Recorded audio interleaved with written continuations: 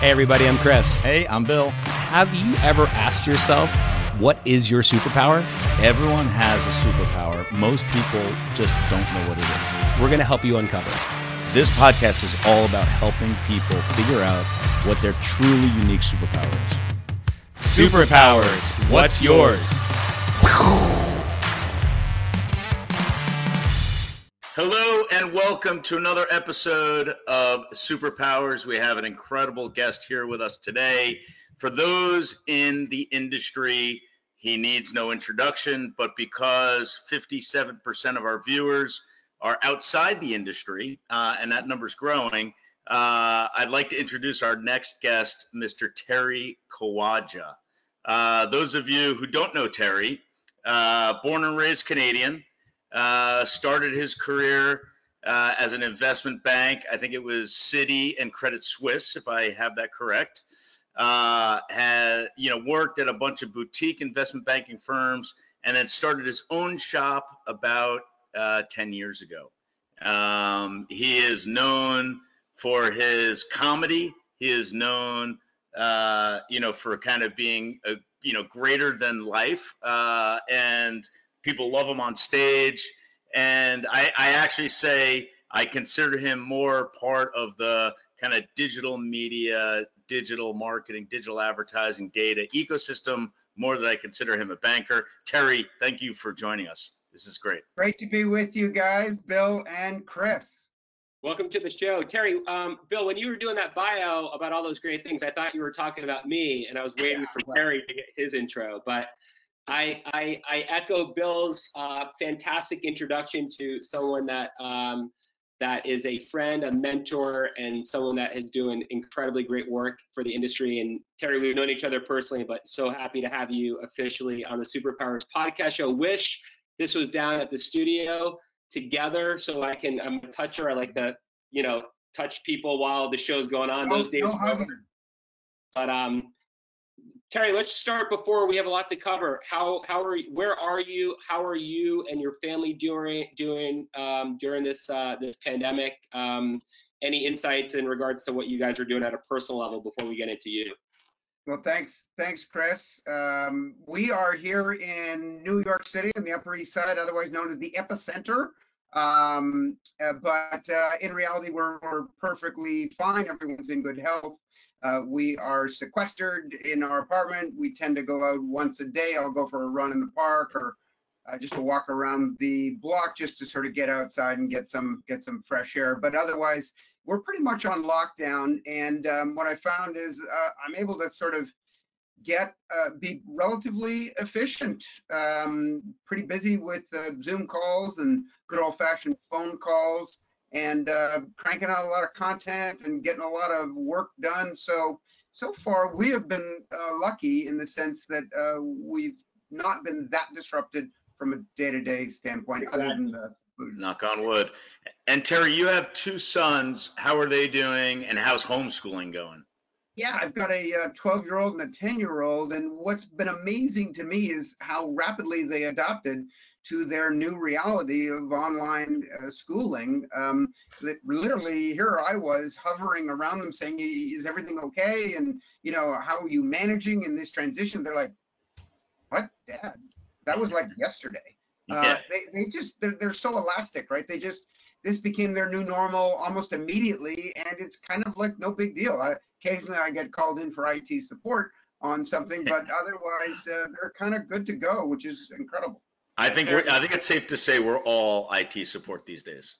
I just tweeted this the other day, which is the ability to unplug and restart from an IT perspective takes you a very, very long way. Our boys are similar in age, Terry, and I want to echo that sentiment. I think you and I shared comment on this about a week ago, about 3 weeks ago or 3.5 weeks ago, terrified with the idea of them being home for all the same kind of reasons of this going into this unknown. But they are extremely resilient, and I think they actually enjoy it more. And you learn how to be a good PE teacher and how to hunker down. But I think number one, once the family, your family and your kids are good, everything else can fall into line. Yeah, all I can say thank God for the telcos and their 5.9 reliability. I mean, Verizon, AT&T. I mean, without broadband and our phones, we'd be in a very different experience right now. Hey, Terry, just quick one. Either say up, down, or same. Exercise, Up, drinking, up, sex. same. All right, that's good. Food. Oh, up. I finally get to find out. We have a person who cooks for us and takes care of the kids, and the food is so good, and I've been missing out this whole time on these amazing lunches. I'm like, this is like gourmet every day. It's incredible. And my wife is like, that's every day. You're at work. I'm like, okay, now I get it. I might, Nice. going forward, I may do work from home a little bit more often. Okay, and then last one, meetings. Same. Yeah, yeah. I got to tell you, I feel the same way. Other than the sex part, mine is up. It's amazing that I kind of feel like I'm more efficient now than I've ever been. Kind of like you realize how inefficient travel is. Just banging out meetings all day, every day. And the fact that we can all see each other and you can get connected and video conference is just damn efficient. I kind of feel like business may never be the same again. Well, I'm most certainly on a variety of fronts. When we get back to normal, can't be soon enough, but Yep. we have to do it the right way. I think there'll be a number of things that will be different. Yeah.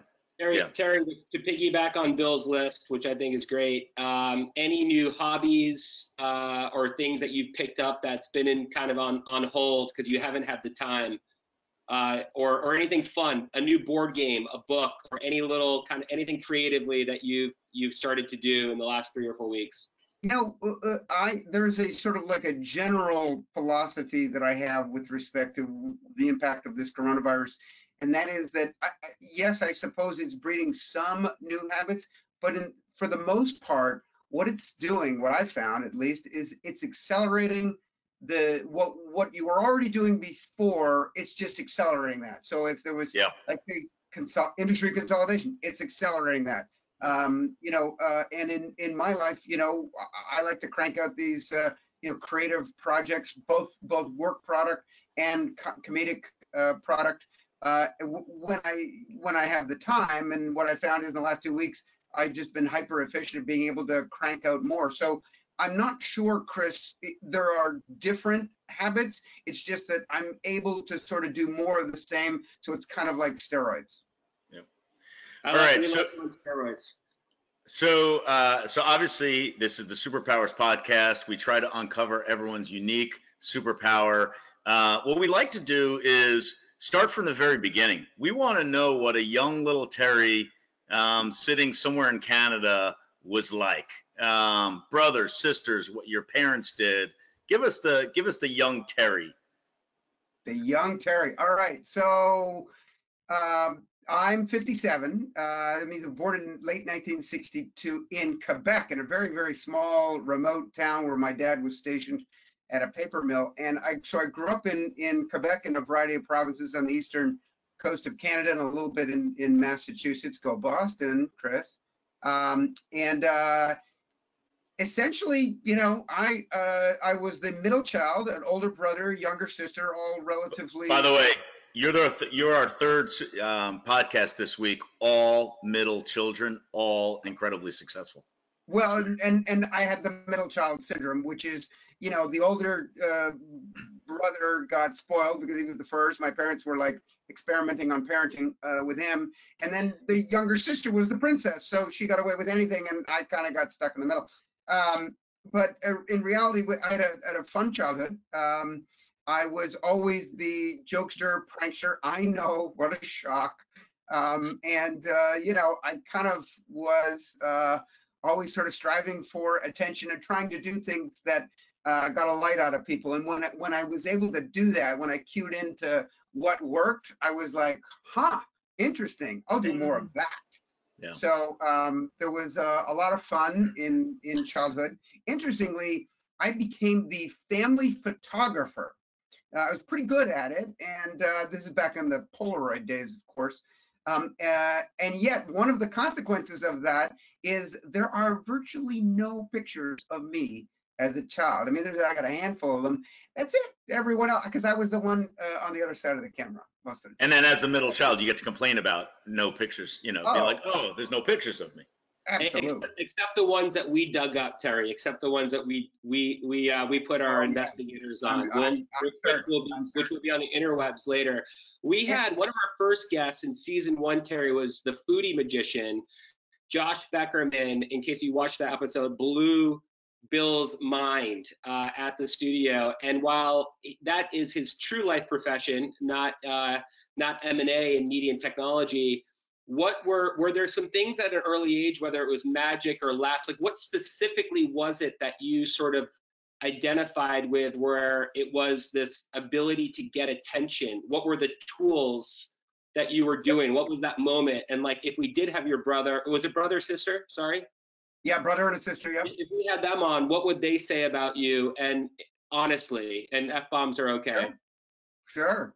Well, I'll go in reverse order. Attention hog probably is what they would say. Although I was always like, it's one thing you like commanding attention, but the other thing is you got to deliver the goods. Like if you can be funny and quippy, then I kind of you got to earn the microphone, so to speak. Well, we grew up sort of lower middle class. I mean, the teeny little 1,100 square foot bungalow that I grew up in Toronto, once we settled down, where the 9.5 by 9.5 foot room that I shared with my brother in bunk beds, I never thought anything of it. I just thought that was sort of normal. I look back on that now, and now I find myself telling my kids, look, in when I was your age, it sort of that doesn't work. But well, there was a few moments, Chris, that were sort of teachable moments, that are sort of vignettes of my life where I sort of learned certain things. At the age of 6, I'm at my aunt's wedding in Prince Edward Island, and as a joke, I dress up like a gangster. I have this fake gun, and I decide to go upstairs and stand outside the loo, outside the bathroom. And every time someone came out of the bathroom, I'd say, "Stick them up," and they would take out the coins, back when people used coins in their pocket, and held them out. And the first guy slapped his hand, all the coins went all over the floor. And he was like, "Yeah, you get them, kid." And he walked downstairs, and I picked up all these coins. And I did the same thing to the next guy and the next guy and the next guy. It was a wedding, so there was a lot of people. And at the end of the night, I had $6.77, which to a 6-year-old in 1968, let me tell you something, it was all the money in the world. A lot of money. And so what I learned from that episode was crime pays.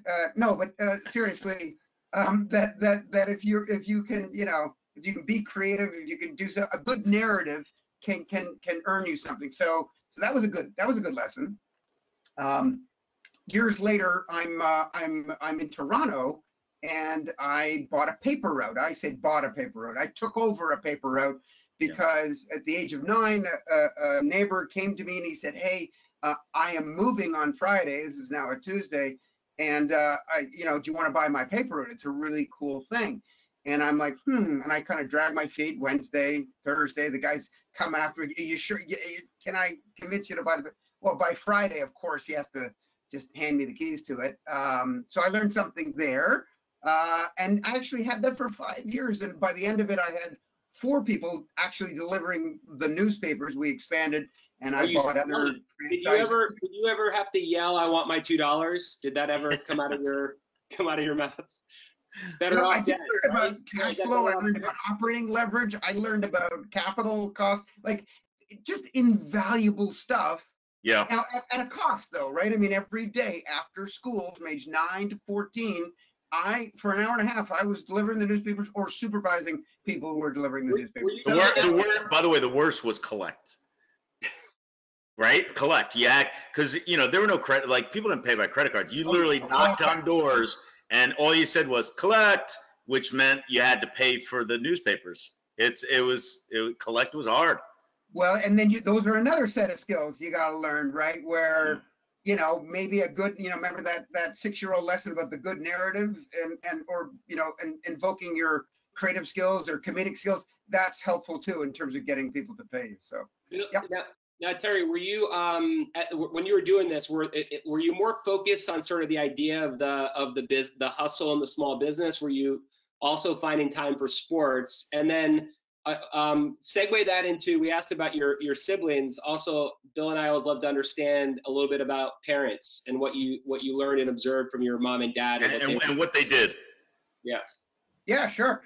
So, Dad was an engineer who became a manager, very, very smart guy. So he graduated top of his class. He went to Harvard Business School. He was a Baker Scholar. So he was like a really smart guy. So that didn't come to you? No, not at all. You're funny. So he was book smart. Mom was street smart. Yeah. And I like to say I captured just enough of the two of them for that combination. But what very importantly, my dad didn't have the best career. He sort of it really sort of ended on a whimper.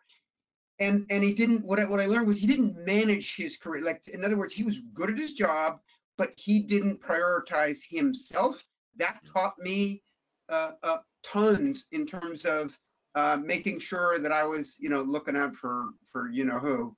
As I went through and added value in my career in other ways, because it turns out it's not good enough to just be good at your day job. You also have to make sure that others don't sort of run roughshod over you. I had a conversation with my daughter recently about kind of quote unquote playing the game. And told her, I was like, you're not, you got to learn how to play the game. It's so important because being great isn't enough. You gotta network, you gotta play the game, you gotta understand connections, and you gotta speak up, and you gotta have a plan. Gotta speak up. And the other thing is, be opportunistic, like seize the moment. I'm back on my paper route, right? I'm delivering papers. I'm now 14, and I read so the one thing that was a unforeseen advantage of delivering the newspapers was I read them. So I read the newspaper like every day from age 9 to 14. And that's not usual, I don't think, or at least wasn't in the 1970s. And I read on page like B17 or whatever, there was an official notice that Brewers Retail, the sort of the government regulated co-op of beer stores in Canada, everyone gets their beer in one place, and we drink a lot of beer in Canada. So they announced that starting in 2 weeks, they would change the refund amount from 5 cents a bottle to 10 cents a bottle. And it's religion, but like more so than church. Canadians every Saturday morning bring their empties of their cases of beer back to Brewers Retail. They get their cash, and then they buy the next week's batch. And so I'm like, I looked at this, I read it, and I reread it, and I said, wait a second, are they pre-announcing the doubling of price of a commodity publicly? Really? And so, I called up my friend Dino, and I said, does your dad, does he use his painting truck on the weekends? Answer, no. I'm like, great. Can he drive us somewhere this Saturday? And he goes, sure. What do you got? What's up? So I take my, changer. We take the van, we park it in front of Brewers Retail at 9:55, 5 minutes before it opens, open up the back doors, and we're buying empties from everybody for 5 cents. And we're doing it quickly. We notice we're missing some people. So I go into the Brewers Retail and I'm like, hey, we're a couple kids. We're buying empties from people out there. If you want to do less work and you want to help the kids, just direct them out there. So they did. They put up a sign saying, go, the kids will take care of you. And so we filled up the van 4 times over 2 Saturdays, and then just brought them back the next weekend with our commodity doubled in price. And we start bringing them in the front door, and they're like, whoa, wait a second. How much you got? I said, 4 vans full. They're like, okay. Bring it around the back to the loading dock. And we unload it, and we made $4,000. No, you didn't. No, you didn't. Yes, $4,000. How old were you? I was 14. That's awesome. So this is 1977. I can't even drive. I got $4,000. So we split it 2,000. And, here we were, Mr. Delarletta gave us a drive. So like I'm handing him like here's His $300. cut. Wait a minute, he goes, get out of here. By the way, there was a Seinfeld episode about this when Kramer figured out Kramer it was 10 cents in Wisconsin. He So was they driving across looked. I didn't have to drive across the country. When I saw that episode, I just killed myself laughing. Yeah, it's Newman. And I had to borrow the capital from my dad, right? This required capital in order to, you need money to make money. I didn't have any money. So what was your dad's cut? What was your dad's cut? Well, no, I cut him in. I gave him a decent return. In fact, he goes, no, I don't deserve all of this. And I said, yes, you do. And so I parlayed that into another sort of opportunity. I was buying cars. I would buy a car for a summer, and then I would clean it up. I detail it myself, and then sell it at the end. And I remember my dad was a very sort of risk averse guy, Yep. and I was sort of, calculated risks were a good thing. And when my brother's girlfriend's father had a car coming off lease, and it was a beautiful 1976 Monte Carlo SE in midnight blue with a white Landau roof. I'm talking Pimpmobile. Wow. This Remember the thing details. was unbelievable.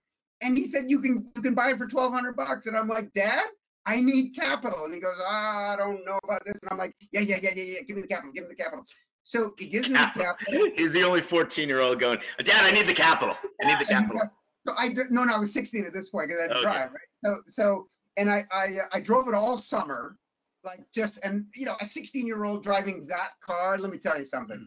That was like pretty freaking awesome. And then I detailed it, I sold it, and I made like a couple grand profit. And I gave him a cut of it, and he was like, "This is unbelievable." And I said, "That's capital. That's what capital can do." You're basically like the Canadian version of Alex P. Keaton. So when Alex P. Keaton came out, I was like, "Oh my God!" Everyone in my family was like, "Did they make a TV show about you?" Yeah, I was. You know how they say if you're not like a socialist at age 20, you have no heart, not a liberal at age 30, you have no soul, and not a capitalist at age 40, you have no brains or money. Well, I kind of went in the opposite direction. I was slightly right of Genghis Khan at 18. So, I mean, and then I got some perspective. I'm deep into Narcos Mexico right now, and there's as you talked about, sort of doling out cash to all these to all your team here that helped you make your money. It reminds me of that flow. Terry, what was it like? What was your perception of the United States at that age? What was it like living in Canada at that age? But I'm just curious, like, how did you perceive the world looking across the border? Sure. And good question.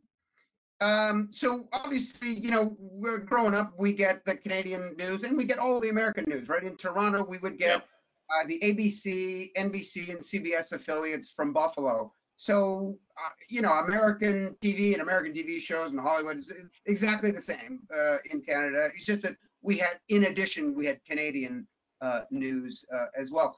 I was a big admirer of America growing up. In fact, again, talk about bizarre politics. My two favorite presidents of all time are Barack Obama and Ronald Reagan.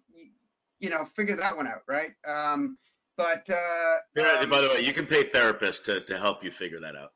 This is we're the therapists. There you go. Yeah. That's what the show is, Bill. I looked at the United States, with sort of realistic eyes. We used to joke in history class in Canada. We would, our history professor would literally show us a history book from the United States, and read from it. We'd all get a good laugh because according to the history books, by the way, much of them are corrected now, but they had they had America winning the War of 1812 and winning, in Vietnam. We're like, that's funny.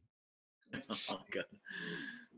Yeah, well, in general, I was positive about the U.S. So you go to college where? In Canada or U.S.?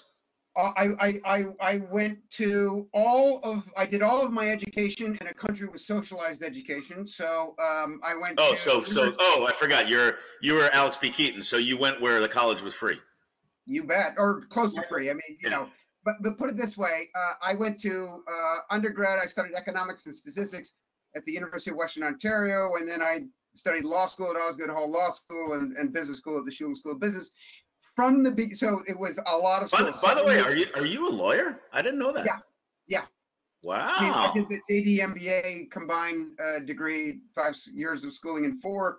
But so when I started university, it was $1,200 a year tuition, and when I finished, it was like $2,500. It was nothing, absolutely nothing. And by the end, I was like a teacher aide making 20 grand a year. So I actually made money on my education. And Terry, that on top of outside of education, you have you have medical covered as well, right? In Canada. Yeah. Yeah. Yeah. You and I think we've talked about like this. every other Western nation on this planet, but for this one. Yep. Mm-hmm. So your Canada sounds great. It's not as great as Finland, which you always you tease me about. Still the happiest place on earth and lead in with education and health. But Canada is that same bucket, Terry. I don't know if you saw it, but any one of these, whether it's happiest places or best quality of life, there's Finland and Canada are both in the top 10. Yeah. Finland's usually in the top 5. Which by the way, definitely in the top 10. But hey. Which, by the way, is crazy because if you visit Finland outside of the summer, it is probably the most depressing place you could go with 2 hours of daylight and a high level of alcoholism. But hey, they're good at filling out the surveys, I guess. When education and health is something that for the average family is not a burden, that's a freedom. Yeah. So Terry, so you do a whole bunch of schooling. When do you get to the U.S.? Was it your first job or? So I mean, look, I had summer jobs. For 9 years, I worked at a golf course. So I was Carl Spackler from Caddyshack for 9 years at the same golf club with all these wealthy members, and I was like the worker guy. That was kind of an interesting dynamic. That was like a sociology class in and of itself. But yeah, my first real job. So I went straight through. And I was 26 years old when I finally finished school, kind of late start on life. And my first job, so here I am in, law and business school in the 80s, in the mid 80s, when everything the shit's hitting the fan in terms of M&A, hostile takeovers, and there's all this dynamism. And I was like, oh, yeah, I suppose I could do what every other Canadian does and go to work on Bay Street. It's the Canadian version of Wall Street in Toronto. But the action is in New York. I was basically completely disinterested in anything but going to work on Wall Street. And by hook or by crook, because the Salomon Brothers, none of the major Wall Street bulge bracket firms even recruited at our school. I basically forced my way down to New York, forced my way into interviews, and basically hired myself at Salomon Brothers in 1989. And just lived the dream. So 1989, that's post, like Reagan was eating his jelly beans. Post 87 crash. And the 87, 88 crash. So it was not a great time in 89. No, and in fact, 1990, there was a real estate crash, and they fired 6 months into the job. They fired 1/3 of the class ahead of me. So that taught me that, okay, you're on, pal. It's like performance time, and they're going to cull like a big proportion of your class. So yes, this will be an incredible career if you can keep your job. And I mean, talk about lighting a fire and causing all kinds of stress and lots of other things, but it was trial by fire. So Terry, we know you as the guy who goes deep for an investment banker, really knows the industry, but also your parody videos and comedy. What were you like as kind of like a junior associate, like a first, second, fourth year Wall Street kid? Yep.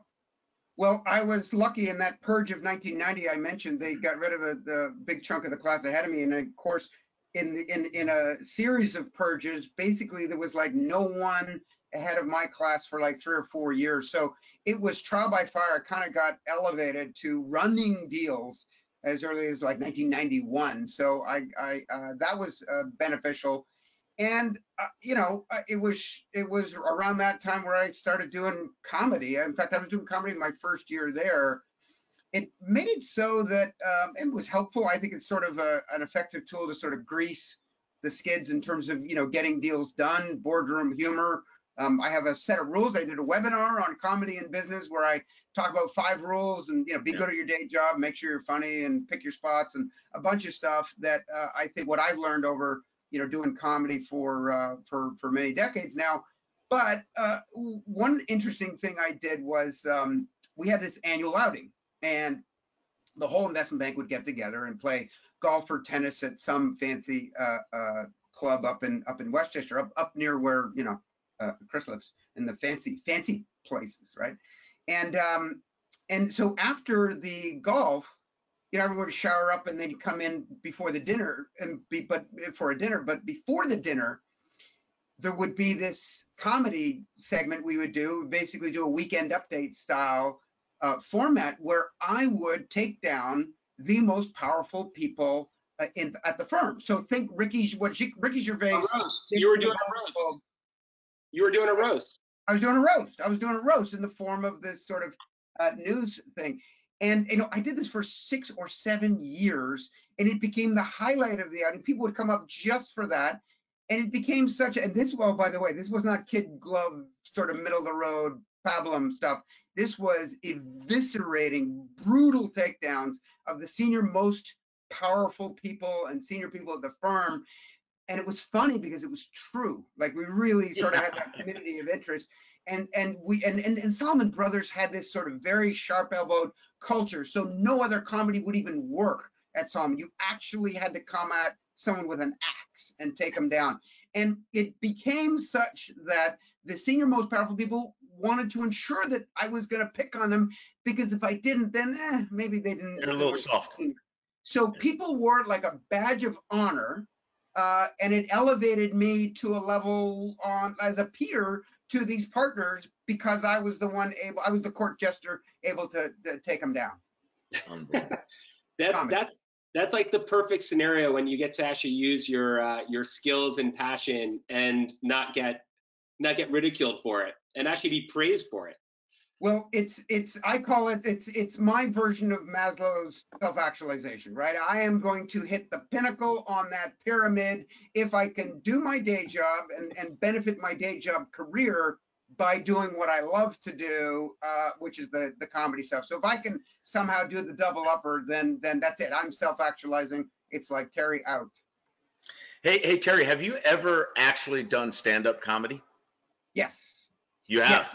Yes, and I've done it in a pure. I do it to test material, or I did it to test material. So I did it pure, which is to say, I didn't pre-announce I was going to amateur mic night at Caroline's or wherever, and have all my friends pile in and support me. I thought that's bullshit. Could be a false positive. I would go unannounced to an open mic night, often after working till like midnight at the office on deals. And then I'd have a set, right, that I'd prepare, and I would go usually on the Upper West Side to a comedy shop, and I just rattled this off. The funny thing was they were all drunk at that point. The audience was drunk, and I would try out materials, and look, varying degrees, but mostly pretty damn good. The comedy people wanted me to come back. I was, of course, busy as an investment banker, so it was just a hobby thing. Hey, Terry, since 1989, have you lived in New York City since 1989 then? Correct. I've been here over 30 years. Wow, you're more of a New Yorker than almost anyone now. Yeah, feels like it sometimes. So you were at Salomon, now City. You did switch banks at one point, right? Yeah, in fact, I left Wall Street in a perfect timing, March of 2000, right at the S&P peak. Yeah. And joined a company, a startup that had already had $175 million of private funding back when you needed a lot of money. It was a video conferencing business of all things, and back then you needed your own Blade servers. There was no such thing as the cloud. So we raised a ton of money from everybody and their sister, Microsoft, Panasonic, SoftBank, you name it. I joined as the CFO, the last amendment to the red before the prospectus went final, and we went public. And of course, we all know what happened in 2000. We still made it out. We were in fact pricing the deal on the trading floor at Salomon Brothers in July of 2000, when we're pricing the deal after having come back from the European version of the roadshow on the Air France, what do they call that supersonic jet? Concords? A Concorde, right, when the Concorde blew up. We No. were watching it blow up. We were on that same exact flight a week prior. So we got the company out. Long story short, lost our currency when the market went down, made every number as a public company CFO, but we ended up selling the business. I came back to the street, worked at Credit Suisse for a year until they bought me out of my ridiculous contract. And then I went off and did other things. So by the way, before we get off of Solomon, I believe you were at least one of the bankers on the richest deal in M&A history, correct?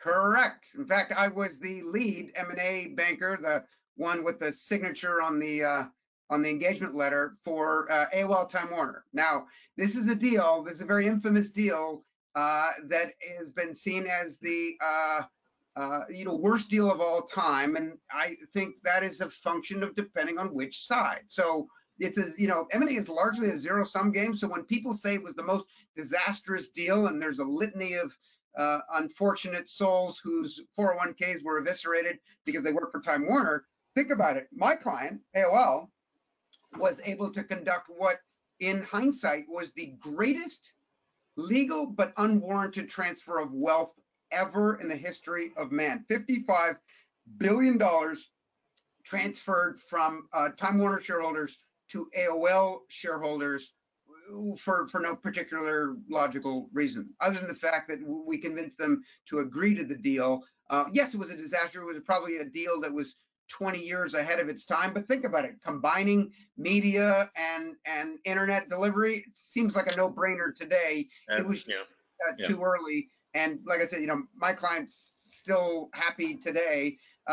Success has 1,000 fathers, and yet, I still have the engagement letter with my signature on it framed in my office on the wall, because at $60 million, that was my fee for that deal. That was at the time, the highest fee ever received in an M&A deal. For the biggest M&A deal ever announced. Again, all at the time, it's been surpassed at this point, but it was a hell of an experience. So most of the investment bankers I know, charge points on a deal. How does one negotiate the fees on a $55 billion acquisition? Yeah. $183 billion acquisition was that the actual value of the deal. Yeah, that was an interesting one. There was no precedent, obviously, for a deal of that size. And the chairman of the investment bank basically relegated me to sort of prepare that conversation with the CFO of AOL. And I had my analysis prepared. And he said to me, "Are you ready? You ready for the conversation?" I said, "I'm ready for when they're ready." In other words, we were heads down working that deal. Yep. There was 4 days we didn't sleep, where over the weekend leading up to January 10th, 2000, we were doing all the due diligence and financial work and fairness opinion and board presentations and all of that. It was literally 4 days with no sleep. And yet, I was prepared for that conversation when and if it needed to happen. And of course, my boss said, look, I have to be there for that negotiation. Do not do that on your own. I said, "Oh, okay, no problem. I'll find you."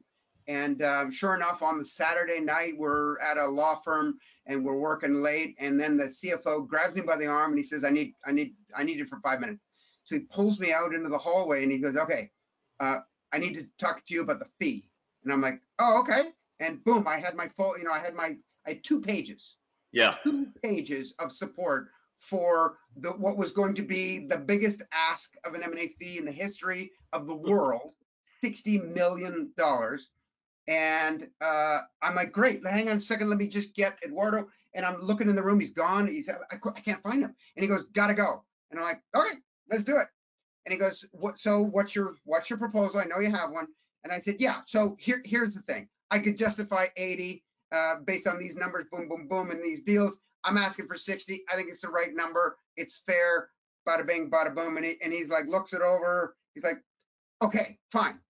And I said, okay, well then here you go. And I write in 60, my handwriting, and I'm like, my hand shaking probably. I'm like, initial here, initial and sign. He goes, gotta go. I said, no, hang on. Second copy, sign this one. Second copy, sir. He signs it, and he goes, look, there's bigger issues going on back in that room. I gotta get back in there. He goes in the room. I'm standing there sort of dumbfounded, holding on to this engagement letter. Incredible. And at that moment, Eduardo comes out of the men's room zipping up. Like, he looks over at me and he goes, what? And he goes, it's done. He said, what do you mean it's done? He goes, I told you. I said, I looked for you. He goes, okay, what'd you get? I said, I got the ask. And he goes, really? He goes, how'd you do it? I said, kind of just like that. He goes, really? Holy shit. He goes, you can negotiate every engagement letter from now on. He goes, it was unbelievable. So we were just going like, holy crap. By the way, I have to apologize for the viewers. Hopefully, this is maybe you're watching it on a podcast. I haven't gotten a haircut in like 2.5 months, and every day I tried to figure out like what to do with my hair. It's not good. We're just going back to the 80s. Your hair looks great, man. You just need some good wax. You're missing wax in your life. Yeah. Listen to the master.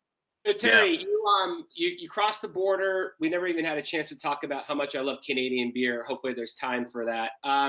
You and I met. We got to jump forward. So during the GCA days, if I recall, it was around 2007, 2008 zone. Yep. I think around the time you and I met, which was the year I started App Savvy. And what I really wanted to kind of talk about there was, your time there, sure, but also kind of the beginning of the Luma, the Lumascape, the Luma chart, which I know a lot of people, I'm sure there's a lot of people that may or may not have the connection as relates to you or your firm. But can we talk a little bit about the development and how that came to origin? Let me also just jump in here. I mean, it's interesting because Terry and I over the last 15 years each have like 3 career moves, each which coincided with each other. When we were both at a smaller, he was at a smaller boutique investment firm, and I was at a boutique ad tech firm. And I left to go to Media Bank. He left to go to GCA. Then I was merging with. Oh no. So no, that's when I sold. Then I went to Right Media. We sold to Yahoo. You went to GCA. Then I was going to Media Bank, which eventually became MediaOcean, as you were thinking about starting Luma.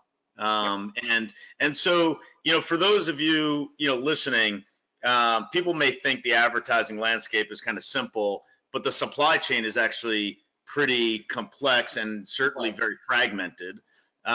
Terry is the author of what he calls the Lumascapes, which is the landscape of the various ecosystems. Yeah, how did you come up with the idea? Because it was brilliant. And for those of you who don't know, the Lumascape, is basically hundreds and hundreds of logos broken into categories for the supply chain for various parts of the digital ecosystem, and it ends up in almost every single pitch deck, in all these board decks, in M&A transaction. I mean, it was brilliant. It's been viewed, I think, in more countries than have coronavirus. I'm very curious as to how you came up with the idea to do it. So I'm a graphical person, right? And it turns out there's science behind this, right? People, your brain can process graphics 62 times faster than text, and you will retain that image. You store it in a different part of the brain So text gets stored up here, graphics back here, and the storage is much more visceral and longer lasting. And so as a graphical person, I discovered graphics were far better presentation tool. Recall back in the day, you would have people in particular of my ilk, right, bankers, that have bullet points and numbers, and it was just horrific presentations. I always had pictures. And I would speak the words, and the pictures were simply supporting graphics. And so I wasn't the first person to map an industry ecosystem, but I was amongst the earliest to do it in graphical form by taking the logos of companies, because the previously mentioned better processing of graphics. And second is, I figured it played to the ego. See, this is marketing for all these companies. They get to see their graphic, on a page as opposed to just their name listed. So it was actually like any sort of great thing that turns out to have significant impact. Started off completely different, right? I put together a page to try and comprehend these companies. The very first landscape chart was 175 logos booked into buckets, where I was just trying to use it as an internal tool to understand what the hell was going on with this complex and dynamic and fragmented ecosystem. So I put it together. I spent more time on it. The more people I shared it with, and Bill, you were amongst the earliest people that I shared those concepts with, and got lots of feedback from people going, oh, actually, no, they don't quite do that. They do this. And so I got expert crowdsourcing was something I learned. And we put this thing together, and it just took on a life of its own. I presented it at a conference in 2010, and the rest, as they say, is history. The funny thing is, the original name was the Display Advertising Technology Landscape, and that when I left GCA, which was a perfectly good firm with good people, but I found there was a much bigger opportunity that I could do on my own. Founded Luma in September of 2010. So we're coming up on the 10-year anniversary. And then fast forward to June of 2011, I had then come out with 3 more Lumascapes: the video advertising technology landscape, the mobile one, and the social one. And I was fortunate enough to have the Wall Street Journal was going to print these, and they had this story, and I'd sent them in the graphics and everything. And I'm sitting there at like 7:30 going, wait, the display advertising technology landscape, that's a mouthful. Why don't I shorten that? Landscape, Lumascape. I already called my company Luma. I was trying to get brand recognition, build a global brand with no money. Hard to do, but I'm a big believer in content marketing. So what do? I call up the journal. I'm like, you can't print. I said, I got new graphics. They're like, deadline is at 8 o'clock. Get them to us in the next 12 minutes. And so I did. I just redid them as Lumascape. They printed them in the Wall Street Journal in June 11th, 2011. And the rest of it, they say, is history. Today, they've been viewed over 12.5 million times from over 200 countries. There are now 22 Lumascapes mapping over 5,000 independent companies. I mean, it's just blossomed into a thing. Terry, but yeah, Terry, it was Terry, one of the things that I think is actually maybe an untold story, or at least something that I observe in regards to Luma, is indirectly you started off to solve a complex problem, just making sense of a landscape, which you realize other people appreciated. You figured out distribution. Clearly, you're good at graphics, so there's a nice combination in your favor. But what I think is really interesting is, creating the Luma and creating these charts necessarily isn't a way to monetize. But what I love about it is that it's indirectly. I love businesses that understand that what they put out from a content or marketing perspective indirectly or directly can feed where you actually can monetize and where you can make money, where you can get transactions. And that's the part that I actually appreciate the most, which is you don't sell the Luma chart, you give it away for free.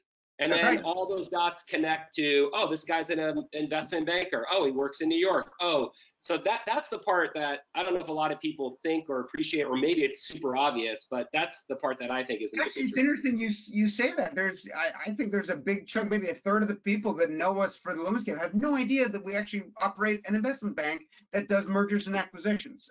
Well, you heard it here first, folks, on the Superpower podcast. He buys and sells companies. What's interesting about the funnel that we've created, right? If you think of it, we're at the bottom of the funnel, and we're very, by definition, transactional in the sense that I only get paid on success, only when a deal closes. If a deal closes, that's at the very bottom. And yet we recognize that, like all marketing, it's a funnel. And so think of the Lumascapes at the top of our funnel, free and ubiquitous, and thankfully, utilized everywhere to get the name brand recognition out, ergo the sort of the Kleenex or Coke sort of brand name association.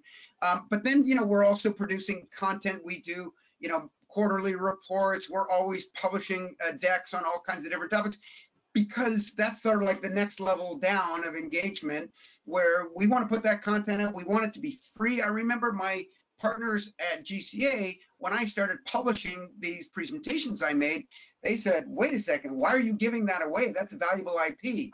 And my first reaction was, whoa, valuable IP, that's good to know. I'll remember that at comp time.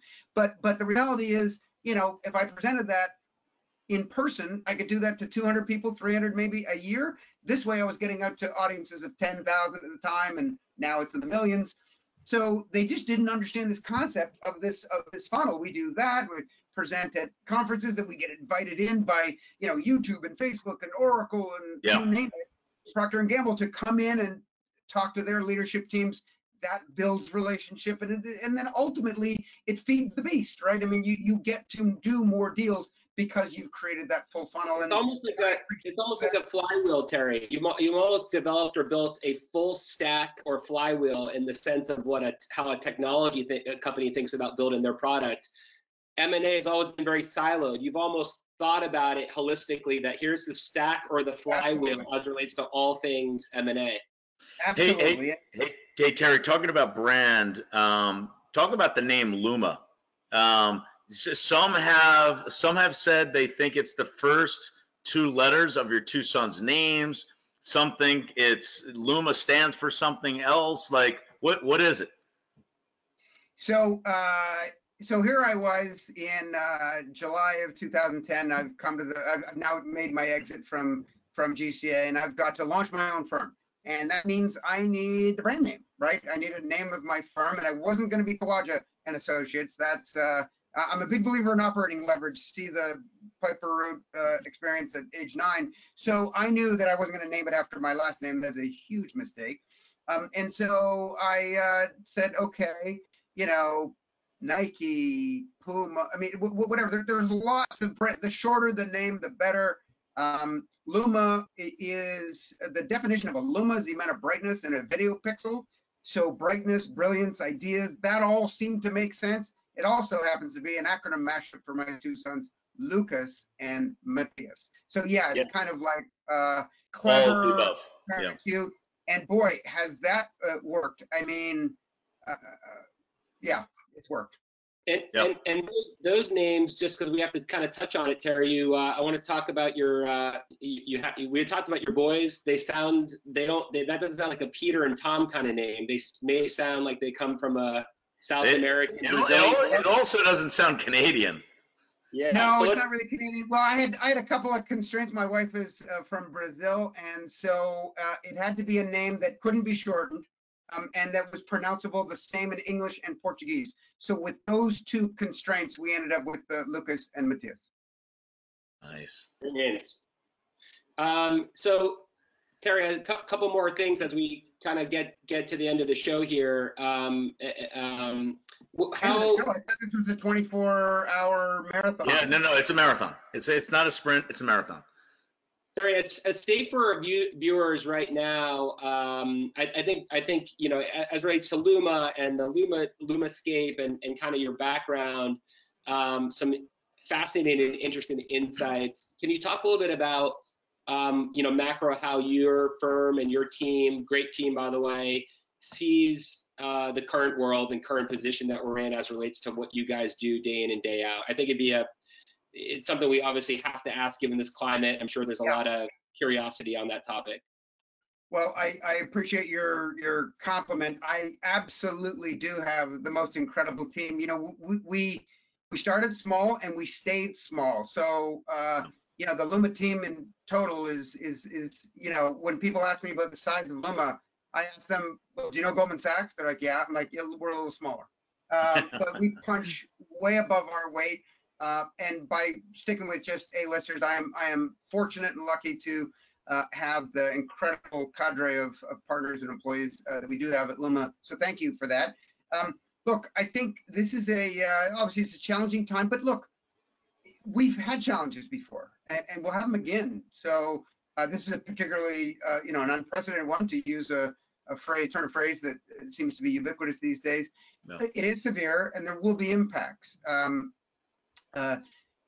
M&A tends to, so I'll go back to a comment I mentioned earlier, which is to say, it seems like this coronavirus crisis situation has acted as an accelerant to what was otherwise happening anyways. And in this ecosystem, as I'm actually going to be talking about in my webinar, this will probably come out afterwards, but my webinar on the state of industry consolidation I'm doing on April the 8th, we're going to talk about how every industry goes through an arc of new company formation, maturity, and then rationalization and consolidation.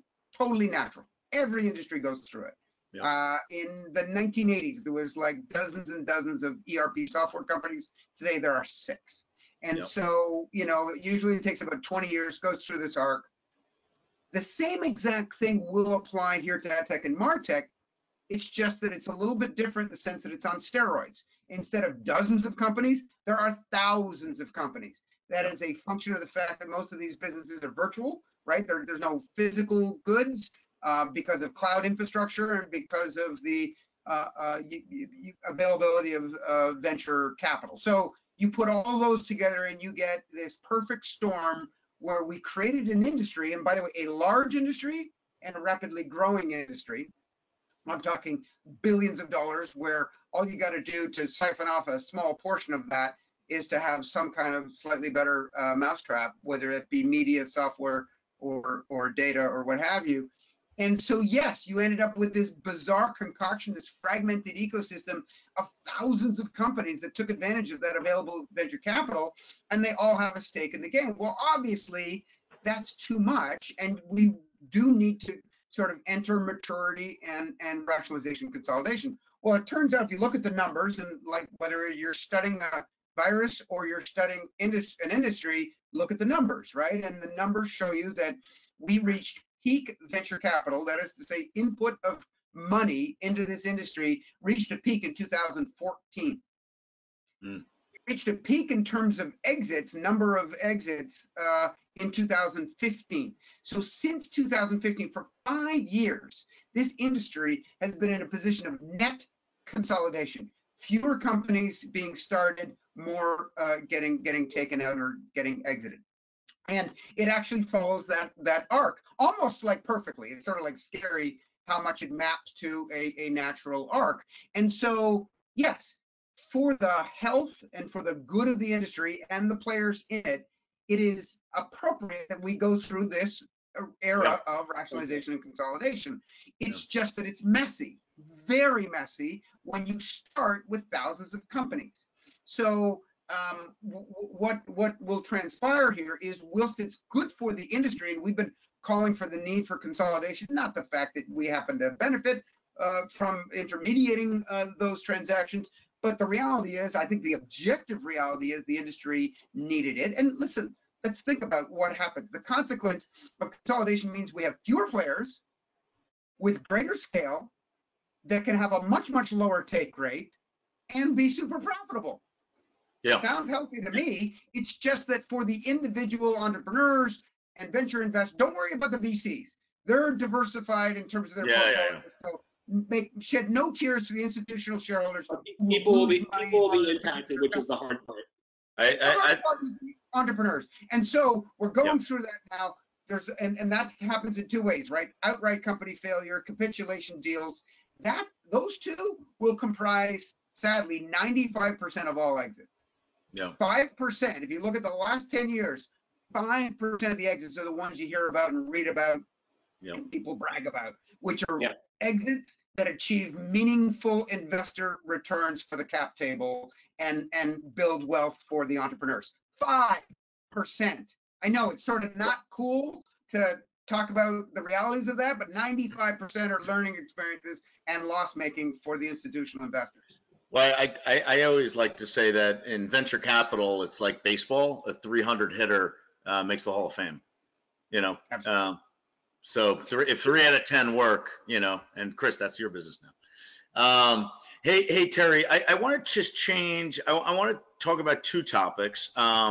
One, you know, I think as people hear your story, it seems like, you know, you're driven, you've had a tremendous amount of success, you know, you have, you know, vision, it seems like you have fun doing it, but, you know, I'm sure over 10 years, so since Luma is turning 10 later this year, I'm sure it wasn't all amazing. I'm sure there are times. So talk to us about maybe, you know, the fact that, you know, I gotta assume in your business, and because you are just a handful of people and you are the founder, you know, you may go months with no income. You're producing a ton of content. You're putting out Luma Skates. You're doing comedy. You're speaking at conferences, but you don't get paid unless a deal happens. I got to imagine there are months where deals don't happen. Talk to us about kind of cash flow and also talk to us just about, you know, maybe some of the hard times you had over the last 10 years. Yeah, no, listen, you've seen those diagrams, right, where it says you start here and success is here, and it's not a straight line. That's the perception. The reality is the line goes all over the place to get there, and that's always the case. So I guess a couple things. One was the principles that I had at the formation of this firm were in a number of them. One was the notion of real partnership. So I don't own the whole company myself. I have there's 5 partners at Luma, and because I believe in giving people upside, including the office manager, my assistant who joined me while I was in my pajamas, right from day one. She got a meaningful stake in the company, and that's materially changed her life because I believe in this notion of a partnership team approach. That's Terry, number one. Number two. This is Susan, and sorry to interrupt you, but adore her, love her, have seen how you've treated her and as a partner, and I think people, if you haven't met Susan, meet Susan. Sorry, carry on. And by the way, you know, Susan and I have been singing Les Miserables to each other for decades. So then when you came out with those Les Mis parodies, I was like, that's Susan's influence here. Absolutely. She is a force in nature, and that was one of the best decisions I ever made. And secondly is, look, this is a professional services firm, so I don't believe in the notion of outside capital. So we provided our own capital to support the business because it just doesn't make any sense to have a services business and outside capital. Besides, we wanted to maintain, you know, control of our destiny. And so, yeah, you do get dry spells and sorry, so I suppose the third principle, and it probably had an impact in terms of how I scaled or, you know, managed the scale of our business. You know, I believe in having a low fixed nut, keeping as much operating leverage in the business whilst also being able to sleep at night. And so I'm able to do that because we are not doing our P&L doesn't, and our operating leverage doesn't look like the typical investment bank because they run a lot of processes that requires a lot of junior people, and that's a big fixed nut, etc.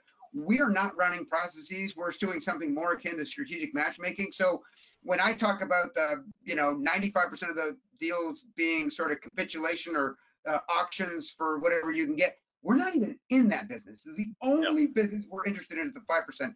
And that fundamentally changes the investment infrastructure associated with our business, which lowers our fixed nut, which means we're able to go 6 months. We went 9 months of a dry spell, and then boom, we're a very lumpy business, and then started making, you know, big fees. So and yet, you know, and you don't know it's gonna necessarily be there. So you gotta, so I guess that means set up your cap table, set up your financing so that you can weather that storm. And then secondly is have an attitude of taking the long the long view. And you got to do that with some clients. I've had some clients where you add a ton of value, and then at the 11th hour, they allowed their VC to come in and pick the investment bank that they wanted because it was some other IOU not associated with the company, and so you get screwed. And I've been screwed a number of times. Yeah. And I decided there was two ways I could react to that. One was vengeance and anger and get pissed off at that entrepreneur, but it probably wasn't their fault. And so the other one was to ignore it, persist at it. And I had numerous cases where a CEO whose board was able to bring in a different advisor, and I kind of got screwed. Down the road, they remembered that. I continue to maintain the relationship, and it pays off a big time down the road. So what I've learned is and that's another consequence of having, you're starting your own business, is you can take the long view as opposed to take the short view. And so many bankers just sort of go for that, short-term maximization, which is always a loser. Well, Terry, if things don't work out when things go slow and you have a 9-month hiatus, there's always stand up. I don't know how that pays the Fifth Avenue rent. I had one final sort of question and comment, but it comes with a story. So when you and I, everyone always has their moment when they kind of break the ice and really get to know someone. I believe Bill and I, that was in Bill's office when we kind of talked a lot of things personally, including divorce. And I just remember that being a moment where we connected. I remember you and I connecting on a paddleboard expedition out in the Hamptons in Wainscott, where we went. So Bill, we go, about an hour through Sanaponic Pond to the beach. We have a swim, we come back, and we talked. At that period, I was going through a very difficult patch in regards to my company and pivoting and trying to sell. I had all these questions. Yep. And where I'm going with this is, it's kind of a question, but it's also a comment, which is the question, which I want you to answer in a minute, is what's the biggest misconception of Terry? Terry's loud, Terry's out there, Terry's Terry. And the ones that know you know this authentic, very real person. You're always the first person that I think reaches out to people when they're going through a struggle. I can mention people's names. I'm not going to do that. But there's this very soft side, sincere human side, which I know, and I saw that on that paddle journey with you. So at the end of that, I think you and I, over a couple Coronas, and that's what we were drinking, that was kind of a tipping point for us, and that's when I saw another side of investment banker and boisterous, loud Terry. So my point, bringing this all together, is what do you think is when you don't know Terry outside of the Luma and the parody videos, what is the misconception that people don't know about you, but they just happen to kind of see you in their feed? Well, I probably that 95% of the things I do every day do not accrue to Luma's benefit, in the sense that, I'm a big believer in this notion of giving, either whether it's giving to the industry in terms of, people have told us, I've had so much feedback saying, you could sell these reports, you could monetize it this way and that way. And I'm like, nah, no thanks. Even advertising on the parody video, like, no thanks. I don't want any of that. I want to stay objective. The single best compliment someone can say about me is objectively credible, in the sense that I don't want to be a shill like those other bankers. And I also am a big believer of, look, I feel like there's a little bit of a cognitive dissonance here where, yes, I just described an industry that's bloated and needs significant consolidation. I also said 95% of these companies are going to basically be flushed. Well, that doesn't, and yes, and I have a business, fortunately, that addresses the 5, but that doesn't make me feel good, right? I mean, I have friends amongst the 100%. And so, well, okay, fine, maybe not the bottom 20, but the point is, there's a lot of people out there that I want to serve and help, and I'm not going to be able to help them with my day job. That's reserved for the 5. So are there things I can do? And yeah, there's a ton of things we can do. We sort of take it upon ourselves to be helpful educators.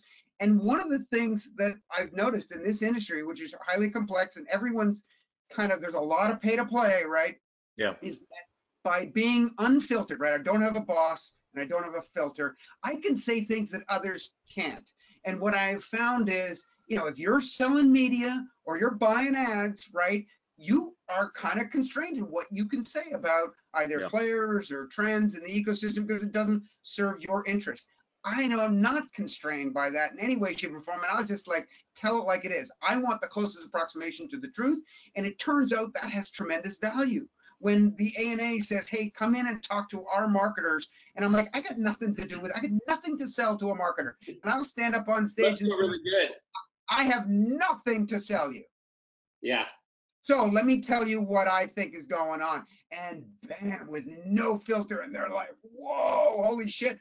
And the most common response I get was, that's what everyone was thinking in the room, but no one was able to say it. So thank you for standing up and saying those things. And I think that is I hope that is a benefit and a value to the ecosystem. It's something we can add back. Love that. Because I know absolutely. that bottom of the funnel day job doesn't help everybody. One of the other things I want to get in here, because we've spoken about it many times, is the comedy. So do you remember what your first parody video was and what made you at the time think of it? Sure. It was, well, in the sort of latest incarnation, I've been doing comedy for 50 years. So there's been lots of different things, but in terms of taking a song and changing the lyrics, yeah, it was at the end, it was December of 1980, December of 2007. And I just got a Mac for the first time. I was a PC guy for a long time. Just got a Mac, and it's Christmas break, and I'm discovering iMovie, right? I'm discovering all these new tools where I get to, it was fundamentally different than a PC, right? I got to sort of experiment with all these things.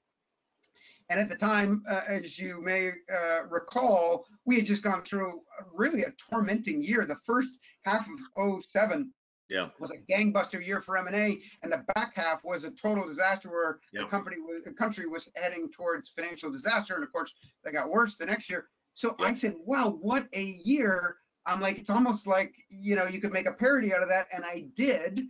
I wrote a parody sung to a Billy Joel song, We Didn't Start the Fire, and that was Wall Street Meltdown. That I put out in early 08, and then of course I had to do it again, Wall Street Meltdown Redux, because the next year was even more crazy.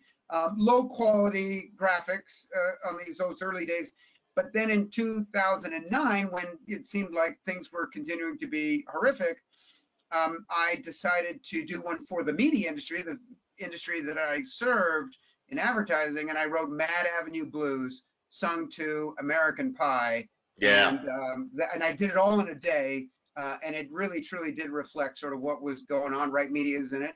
In fact, I will stand by, it's we're 11 years since I wrote that parody. 250,000 people have watched it or something like that. That stands up today, 11 years later. So no, listen, so for those of you who have never seen one of these parody videos, I suggest you go to lumapartners.com. Click on, I don't know, content or videos. Content. First, go to superpowerspodcast.com and go to Luma. Hey, Terry, we have to. We're gonna wrap this up.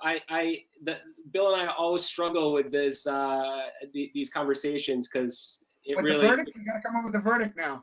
We do have to come up with a verdict, But I'm gonna let my esteemed partner and co-host Bill kick this off as we've kind of gone through this journey and we try to wrap up your unique superpower.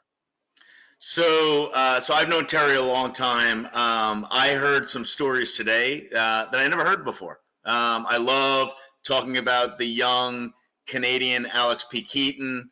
Him doing the Seinfeld episode of taking the 5 cents and going to Wisconsin. He just happened to know about it, that Canada was changing their rules. I love hearing these stories. And it's funny because now I'm picturing you as like a 13-year-old, in like a little tie. But here's the thing. Here's actually what I have long thought about Terry, which is Terry is an entertainer. He loves to entertain. He loves to bring smiles to people's faces. When he does something, he goes all in. And so I also think that if he didn't live in Manhattan and have this luxury lifestyle that he lives, I'm joking. He would likely try to do that full time. The problem is for 99.99% of comedians, comedy normally doesn't pay the bills. So I did a little research while he was talking just now.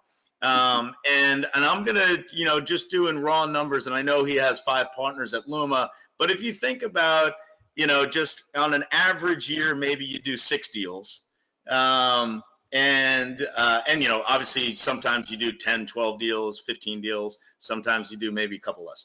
But if you say you do 6 or 7 deals a year, and on average those fees are $3 or $4 million per pop, you get to be around, $18, $24 million.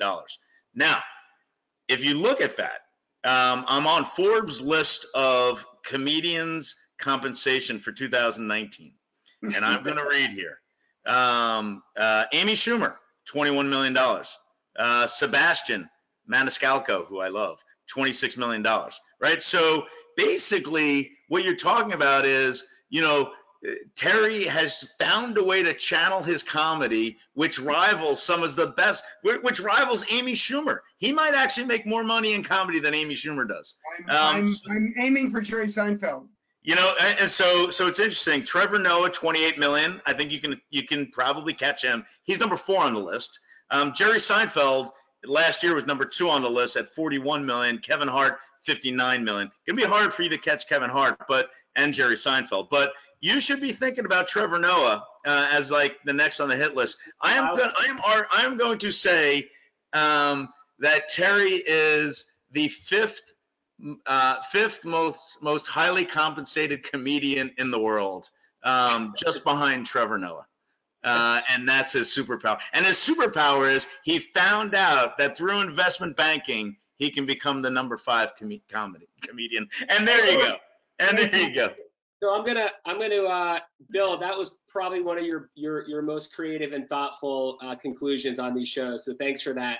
Yeah. So outside of some of the obvious pillars of social awareness, a high degree of energy, a couple of things that also come to mind in regards to Terry's superpower. I think the storytelling. First of all, guys, this is like I have to say this to my mother now. I mean. Yeah, of course you do. Of course you do. There's three last comments, and we're closing out, Terry. And this is you can go pop some bottles, and who knows if we're ever this nice again. Exactly. I think the straight talk piece that you shared a moment ago, it's something I've always understood, but I actually think that value for so many people is a superpower. I think the truth does set us free. I think very few people can speak the truth. I think that is a superpower. But if I had to just nail it and conclude it, you're an amazing storyteller, and everything that you can storytelling today, if you look at the best brands and marketers or entertainers, you talk about and hear stories as the kind of the core component. I think you have a very unique ability to tell a story, and it doesn't matter how good someone's idea is or where they want to go, but if you can't sort of illustrate it, whether it's through a video or through a graphic or a logo, it doesn't fucking matter. You're not going to be able to get people to consume. So I think you're an amazing storyteller as your superpower, and I hope that you reach the milestones, the riches that Bill outlined, both from maybe the ego perspective, but also you get a bigger house out east and we can go party there. So with that, Terry Kawaja, on behalf of Bill and I and our viewers and Superpowers podcast, we loved having you, and thank you so much for coming on our show. Thanks for having me on, guys. All right, stay safe. Best to your wife and kids.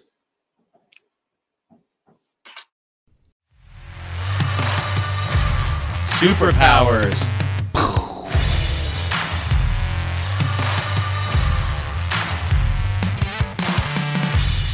This podcast is a part of the C-Suite Radio Network. For more top business podcasts, visit c-suiteradio.com.